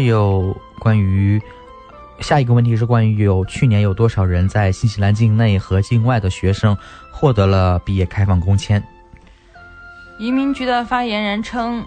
在2020年，移民局总共批准了13533个毕业后的工作签证。那最后一个问题是关于目前有多少留学生因为边境限制无法返回新西兰。移民局发言人对此的回答是，截止2021年1月10日，新西兰境外共有6737名学生签证持有人。移民局无法说明这些签证持有者中有多少人在海外继续学习。移民局表示，其中一些学生可能已经完成学业或不打算返回新西兰，也有可能有一些新学生在海外等待边境限制改变之时，已经开始新的新西兰网课的课程了。移民局不持有这些数据，因为如果学生是从海外授课，则不需要学生签证。那虽然说刚刚这则新闻疫情改变了很多人的计划，也使得很多人原有的计划然后换了另外一种方法。那其实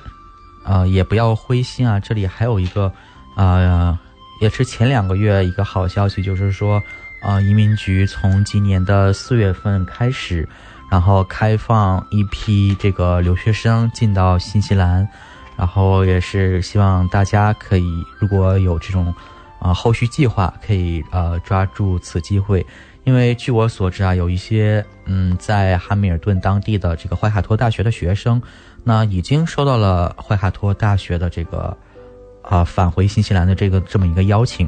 所以说如果收音机前的这个听众朋友们有返回新西兰继续学习的打算，那请您做好准备。对，我们持续的保持和学校的联系，如果有相应的机会，如果您还有回到新西兰意愿，请您要抓紧这些机会。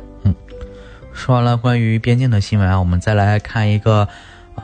使馆的一个最新的通知吧，关于签证申请人采集指纹的一个通知。那中国驻新西兰大使馆1月29号消息，自2021年2月6号起，中国驻新西兰的使馆总领馆将对中国签证申请人采集指纹。申请人需本人亲自前往领区内的使馆留取生物信息，如出现伪造指纹或他人冒充本人的情况，申请人将有可能被拒绝进入中国境内，由此产生的一切后果由申请人本人承担。那以下的人员啊，可免于采集指纹：一是未满14周岁或超过70周岁的人员；二，外交护照持有人，符合外交公务礼遇签证的申请人，有对等需求的人员除外。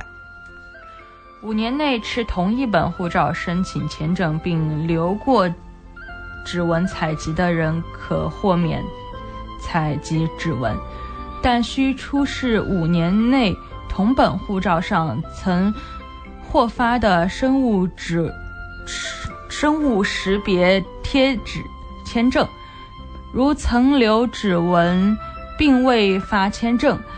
但因故无法出示生物识别贴纸签证的，需赴同一使馆、总领馆申请，仍可免采。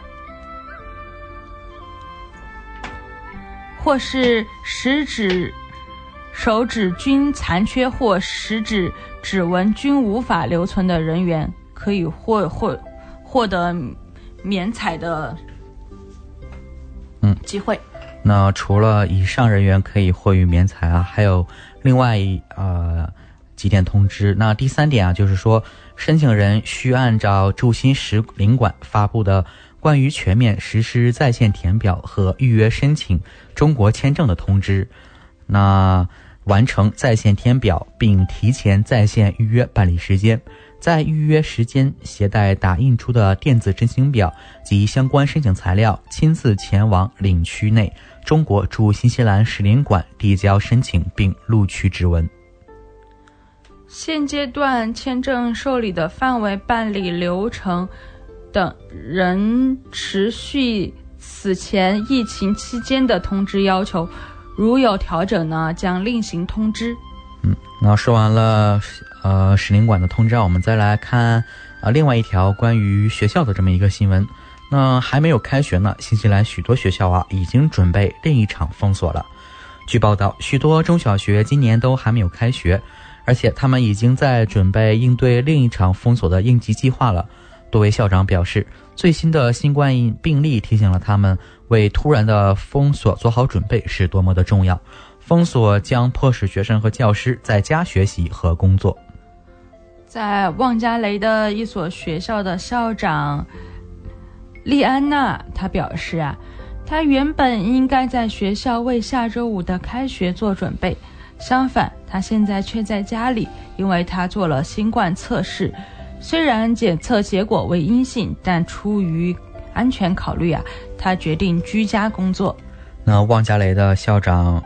莉安娜就说了，上个月出现的社区病例啊，促使了学校重新审视其应对疫情再次爆发的疫情重来计划。他预计该病例也会导致许多家庭担心送孩子上学是否安全的问题。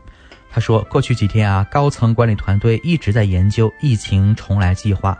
来确保所有这些措施都到位。这是为了让我们的社区在这个时候啊都能够安心，我们现在已经做好了准备。我们看到另外一所学校的校长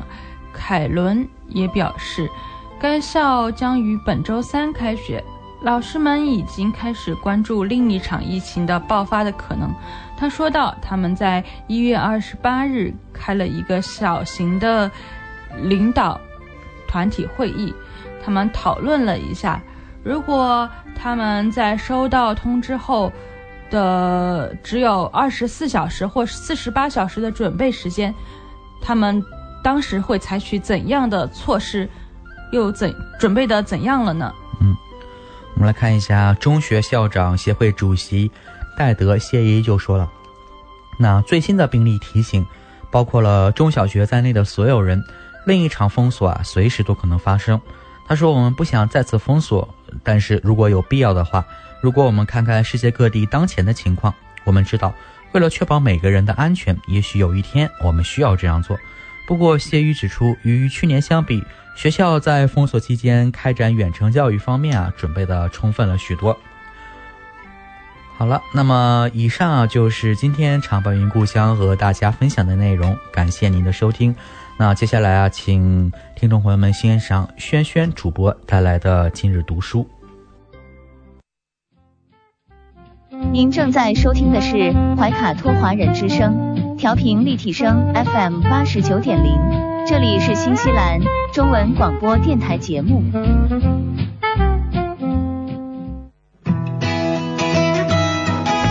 分享读书的快乐，重温经典的感动。怀卡托华人之声今天读书，甄选全球文坛精品，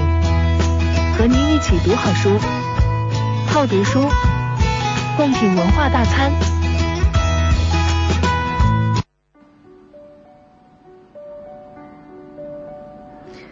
嗨，亲爱的听众朋友，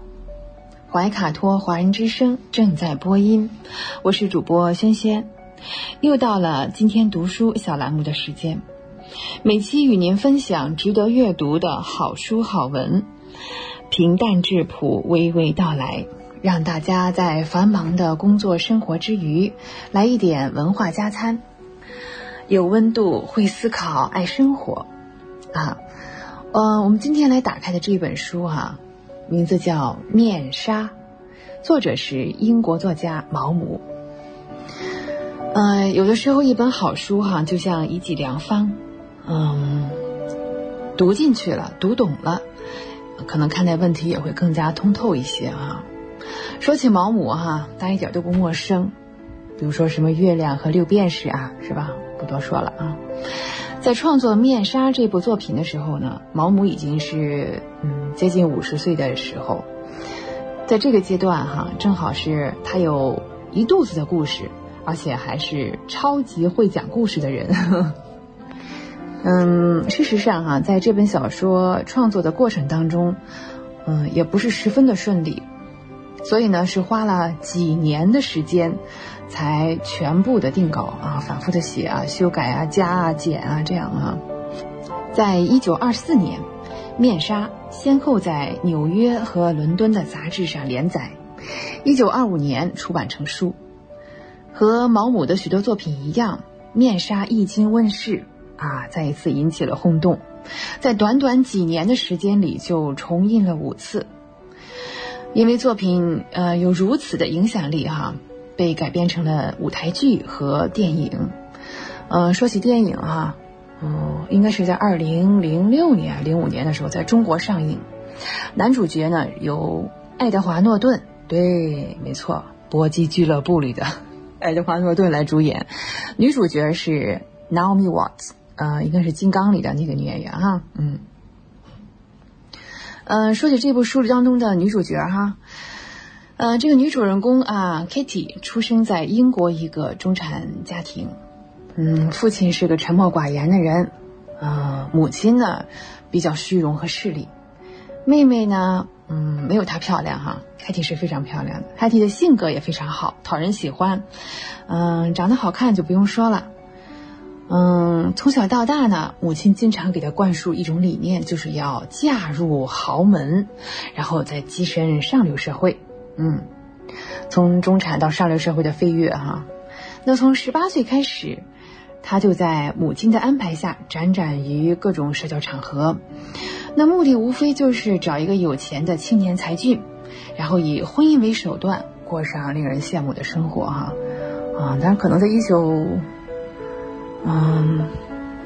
几年、20年的时候对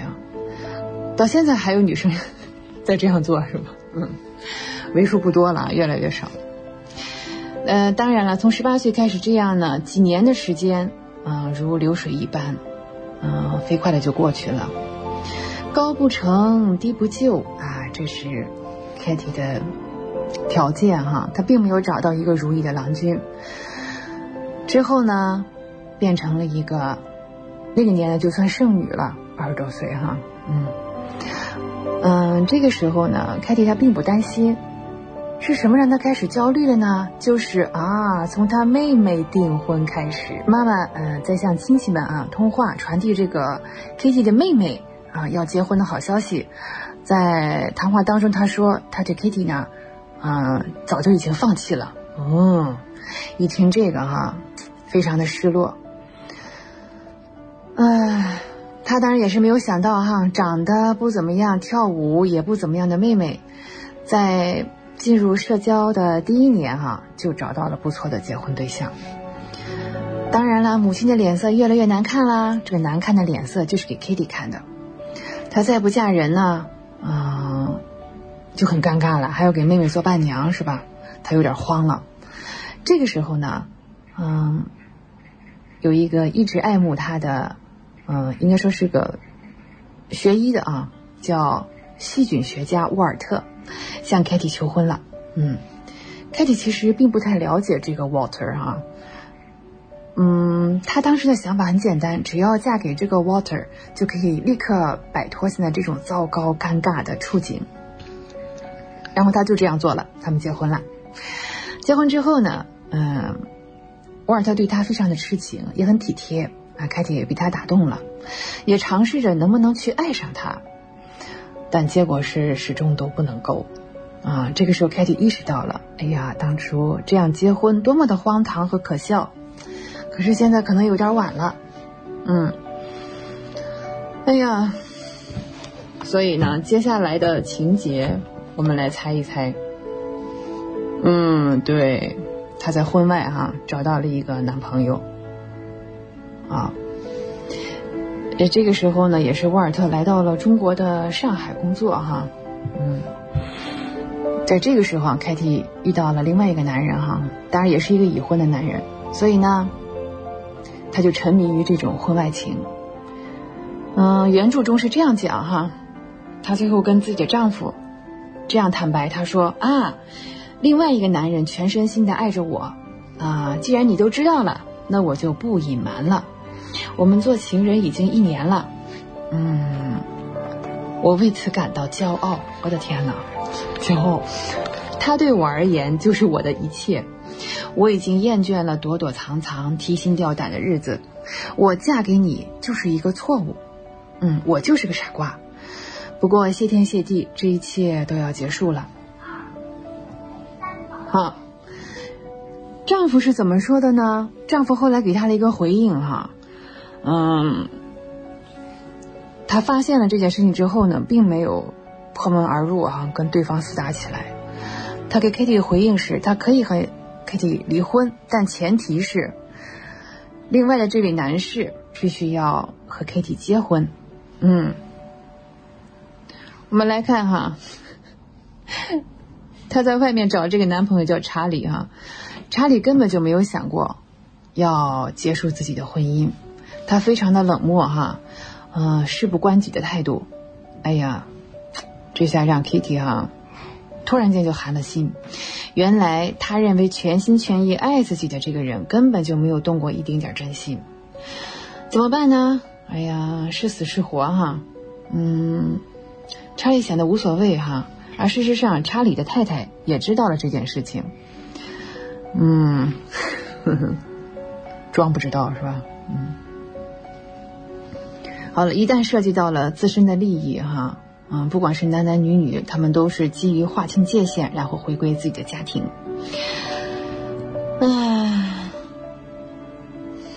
好，后来呢 Kitty 和她的丈夫沃尔特呢，也是沃尔特做的决定哈，一气之下来到了中国，应该是广西哈那一带的小山村里哈，作为这个支援的医生。后来在山村里呢，可能是隔村爆发了这个传染病，沃尔特不遗余力的，这是发挥了这叫什么国际主义精神救治了当地的居民。在这个过程当中呢，他自己也感染了传染病，后来呢就永远的留在了中国所以看，没有人会成为你一生一世的避风港，只有你自己才是最后的庇护所哈。好，明白了这一点之后呢 Kitty 回国，后来她生下了一个男孩。怎么说呢？我们都宁愿相信这是沃尔特的孩子。但是到底是不是呢？大家，我想要么看看这本书要么可以看看他的电影，自己来体会吧我不能把所有答案在节目当中说出来在面纱当中既有对爱情的责任，也有背叛和觉醒，还有这种自渡和救赎，以及对人性的这种嘲讽宽容都是有的。要想揭开面纱，看看面纱下隐藏的是什么，欢迎大家来阅读《面纱》这本书。好，今天读书，天天读书，我们今天节目就是这样。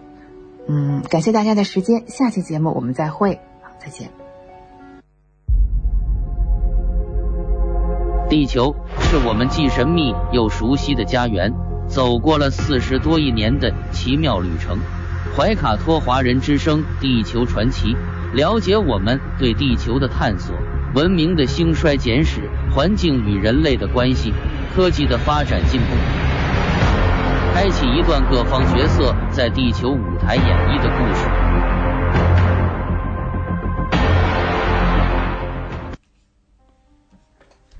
亲爱的听众朋友们，大家好！新西兰星期一的晚上，感谢您继续守候怀卡托华人之声，我是主持人建成，我是简妮。那很多怀卡托华人之声的老朋友都记得每周一晚上东方传奇这个栏目，我们和大家讨论了来自古老东方的一些风土人情和传统习俗。那迄今已经陪伴大家走过2个年头了。从2021年开始呢，怀卡托华人之声有一个新的改版，将原有的东方传奇升级为地球传奇。从此你不但可以了解中国5000年的历史进程中宝贵的非物质文化遗产，还包括了重大的地质地理演化事件、文明的兴衰、人类科技的发展以及对未来的畅想。那今晚在直播间陪伴您的主播是简妮和简成，希望怀卡托华人之声的听众朋友们继续支持我们的节目，期待您的持续关注。今天我们的听众朋友们将会听到的是关于本周的一个节气立春和新西兰的公众假期怀唐1日，每年的公历2月4日左右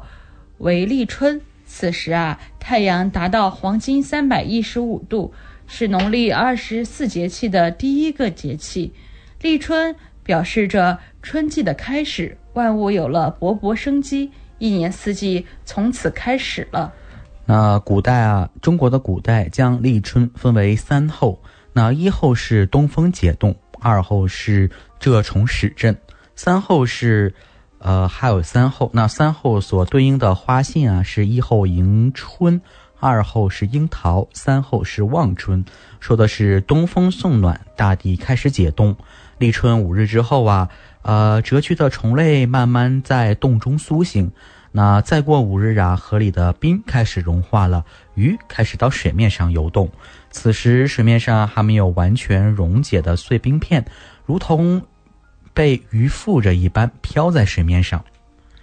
春天已经到来，然而冬天的寒冷还未消失殆尽，它需要经过很长的时间才能慢慢消融。大地解冻才能使万物复苏，才能有万物生长的土壤。所以3候的说法十分准确地把立春这个阶段的特征和预兆形象地表现了出来。没错，俗话说立春一年端，种地早盘算。立春后随着气温的回升，春耕大忙季节将在全国大部分地区陆续开始了。那立春不仅是个重要的节气，也是一个重大的节日。中国民间将其称为立春节，并有吃春饼、鞭春牛等趣味习俗。那立春这天一项重要的习俗就是咬春啦。北方吃的食品是春饼，而南方则流行吃春卷。吃春饼和春卷是人们对一年之计在于春的美好祝福，因此这一习俗一直延续至今。值得一提的是，立春这一日，中国民间咬春的另一种食品是萝卜。比较普遍的说法是可以解春困。其实其意义并不限于此。解除困乏外，萝卜还可以解酒、通气，具有营养、健身、祛病等功效。除咬春外，民间还有打春习俗，又称鞭春牛、鞭土牛，起源较早。这种方式体现了人们对五谷丰登的美好期盼。因此，春牛在宿制时，往往要在肚子上塞上五谷。当牛被打烂时，五谷就流了出来。那人们欢笑着拾起谷粒放回自己的仓中，预示着仓满粮足。那一些农村仍有鞭春牛的风俗。立春作为春季的开始，绿回岁晚冰霜少，春到人间草木知，形象地反映了立春时节的自然景象。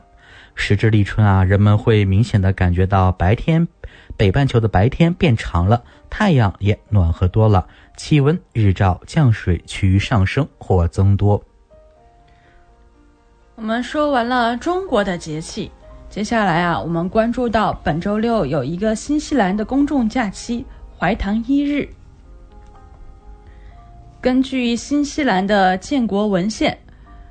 怀唐伊条约是1840年英国王室与毛利人之间签署的一项协议。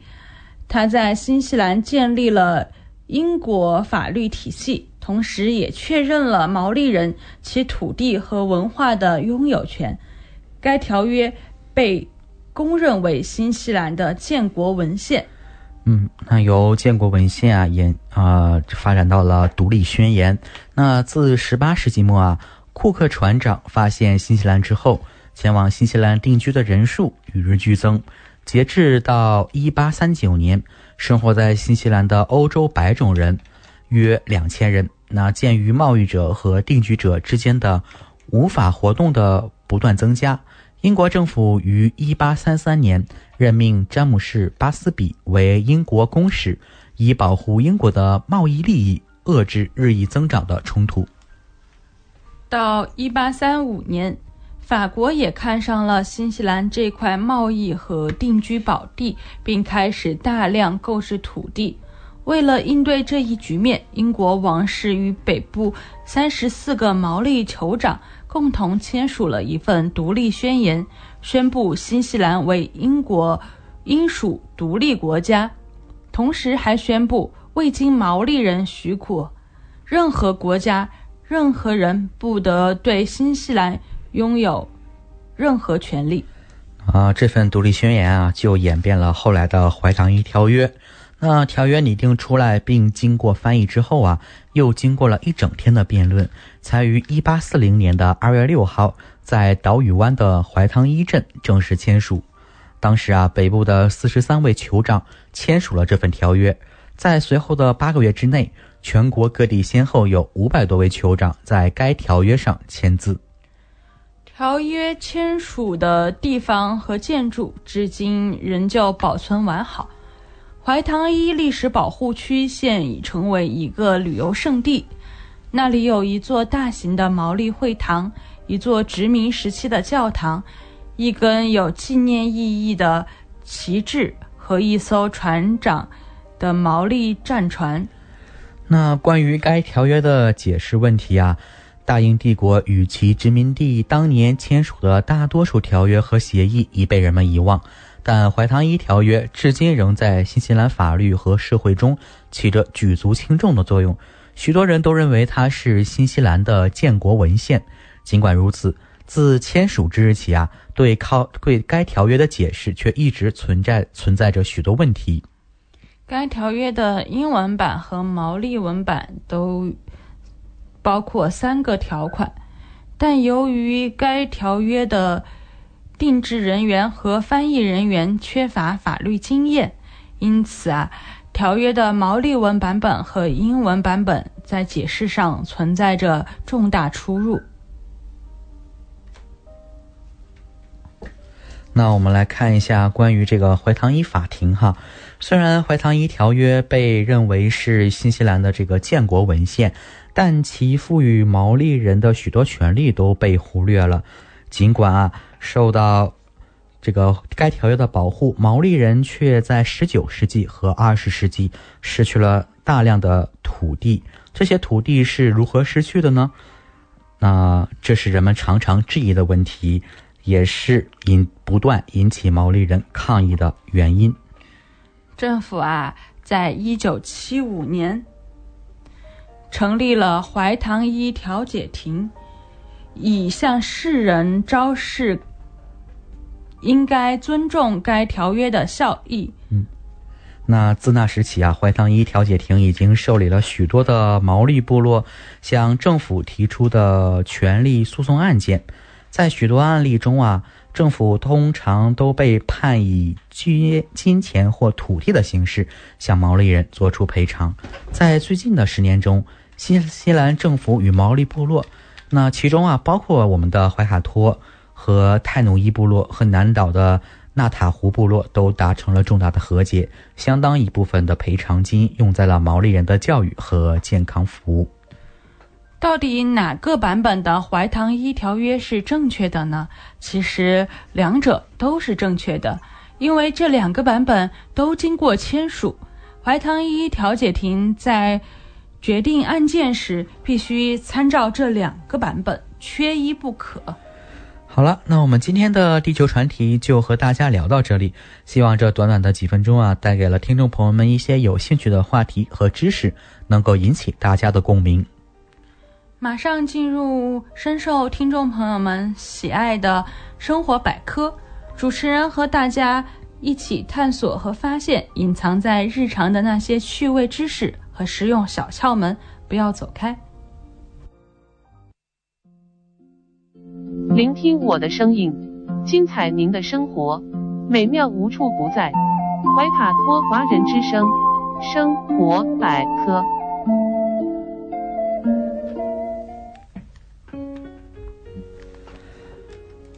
怀卡托华人之声中文广播的听众朋友们，我是主持人建成，我是简妮，感谢大家今晚的陪伴。现在来到了我们今天播音的最后一个单元，生活百科。这是一个充满了生活小智慧的专题时间，主持人在这里和大家分享各种各样的趣味日常小窍门，让您在生活中更加得心应手。那建成，今天我们和大家来聊聊哪方面的小妙招呢？那今天的这个生活百科讲的是睡觉打呼噜是怎么解决。那打鼾是人们在睡觉的时候由于呼吸道阻塞而发出嘶哑的一种呼吸声。打鼾有时候是一件很严重的事，它不仅会打乱你的睡眠周期，还会让你在白天的时候昏昏欲睡，疲惫不堪，还有可能出现像精力不集中喉咙胸腔痛等等。那引起打鼾的原因其实有很多，比如说像这种饮酒抽烟过敏上呼吸道感染肥胖阻塞性睡眠呼吸综合症等等等等。那今天我们就和听众朋友们一起来聊一聊这个打呼噜是怎么解决。那首先第一个小方法就是说改变睡眠习惯。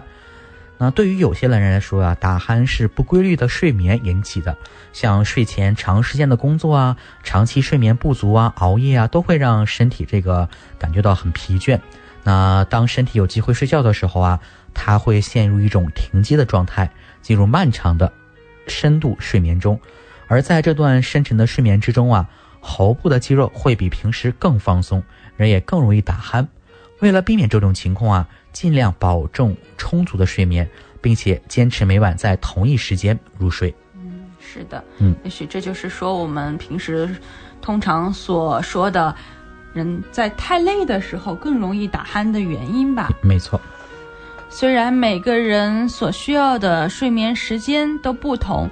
但大多数成年人每天都需要7到9个小时的睡眠，而儿童和青少年通常需要睡得更久一些，等到该入睡的时候再睡觉。如果你的睡眠有规律，小睡确实是一个补充精力的好办法，但当你需要改变睡眠习惯的时候，小睡反而会阻碍你。白天不要小睡，这样啊，晚上你才能在适当的时间睡着。还有另外啊，要在睡前避开所有的刺激物，不要在睡前看电视或者是玩手机。在睡前的1个小时，关掉所有的电子产品，调暗手机和电脑的光线。医生曾经说啊，我们的眼睛对电子产品释放的蓝光是格外敏感的。然后再一个，午后不要服用任何的兴奋剂。那像在摄入咖啡因后的5到10个小时里啊，它能刺激我们的身体，而具体的作用时间是体型、咖啡因摄入量和总体健康水平来决定。所以不要喝咖啡以及含有咖啡因的茶和汽水在睡觉之前。睡前呢，3个小时不要进食，避免摄入酒精。酒精是一种抑制剂，它能放慢身体的运作速度。虽然酒精能帮助你入睡，但是呢，也可能会减缓新陈代谢，打乱大脑的睡眠周期。在睡前饮酒的话，你有可能会在夜间频繁的醒来。睡前1个小时到2个小时，避免剧烈的运动。医生啊，建议睡前几个小时内都不要有剧烈的有氧运动，但是饭后散步之类的简单运动和拉伸反而能够助眠。那还有就是说可以改变一下生活习惯啊，像减肥呀、多运动啊等等。是的，还有呢，要保持充足的水分，不要依赖助眠药。还有啊，可以说缓解鼻充血和鼻塞，也不要抽烟。还有一个小方法呢，是记录每天吃的食物以及检查食物的标签。还有一些方法就是说进行一些防止打鼾的运动啊，像试着伸展一下舌头啊，试试下这个咀嚼的练习，然后尝试着锻炼这个咽喉肌肉等等等等，这些啊都可以帮助人们改善这个睡觉打鼾的这么一个习惯。好了，那几分钟的时间啊过得是飞快，今天我们的生活百科也要告一段落了。希望建成和简妮在这里的分享能让大家感受到了来自日常生活方方面面的乐趣。感谢您的收听。接下来啊，我们会有每周1的固定环节天气预报送给大家。那我们看到了时间来到了新西兰时间2月1号的晚上8点51分。那我们和大家聊一聊本周的天气情况。那请简妮和我们预告一下周2到周5的天气情况吧。我们看到周2到周5都是晴天的状态，最高温度是在星期4达到了29摄氏度，最低温度呢是在11度。基本上在周2到周5的最低温度都在11、12摄氏度。那在周末也会迎来晴好天气，最高平均温度27摄氏度，最低平均温度11度摄氏度。那在这里也提醒听众朋友们，如果出门做运动是户外运动啊，一定要涂好防晒霜，防止皮肤晒伤。是的，夏天的感觉真的是来了。那2个小时的中文播音啊，如白驹过隙，又到了该跟大家说再见的时候了。虽然我们无法阻止时间的流逝，但是我们可以主宰自己的心情。希望我们能够通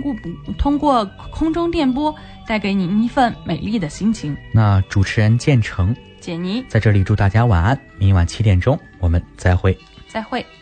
怀卡托华人之声，音质天成，悦动人生，伴我随行。懷卡托華人之聲，音質天成，樂動人生，伴我隨行。You are listening to Waikato Chinese Voices.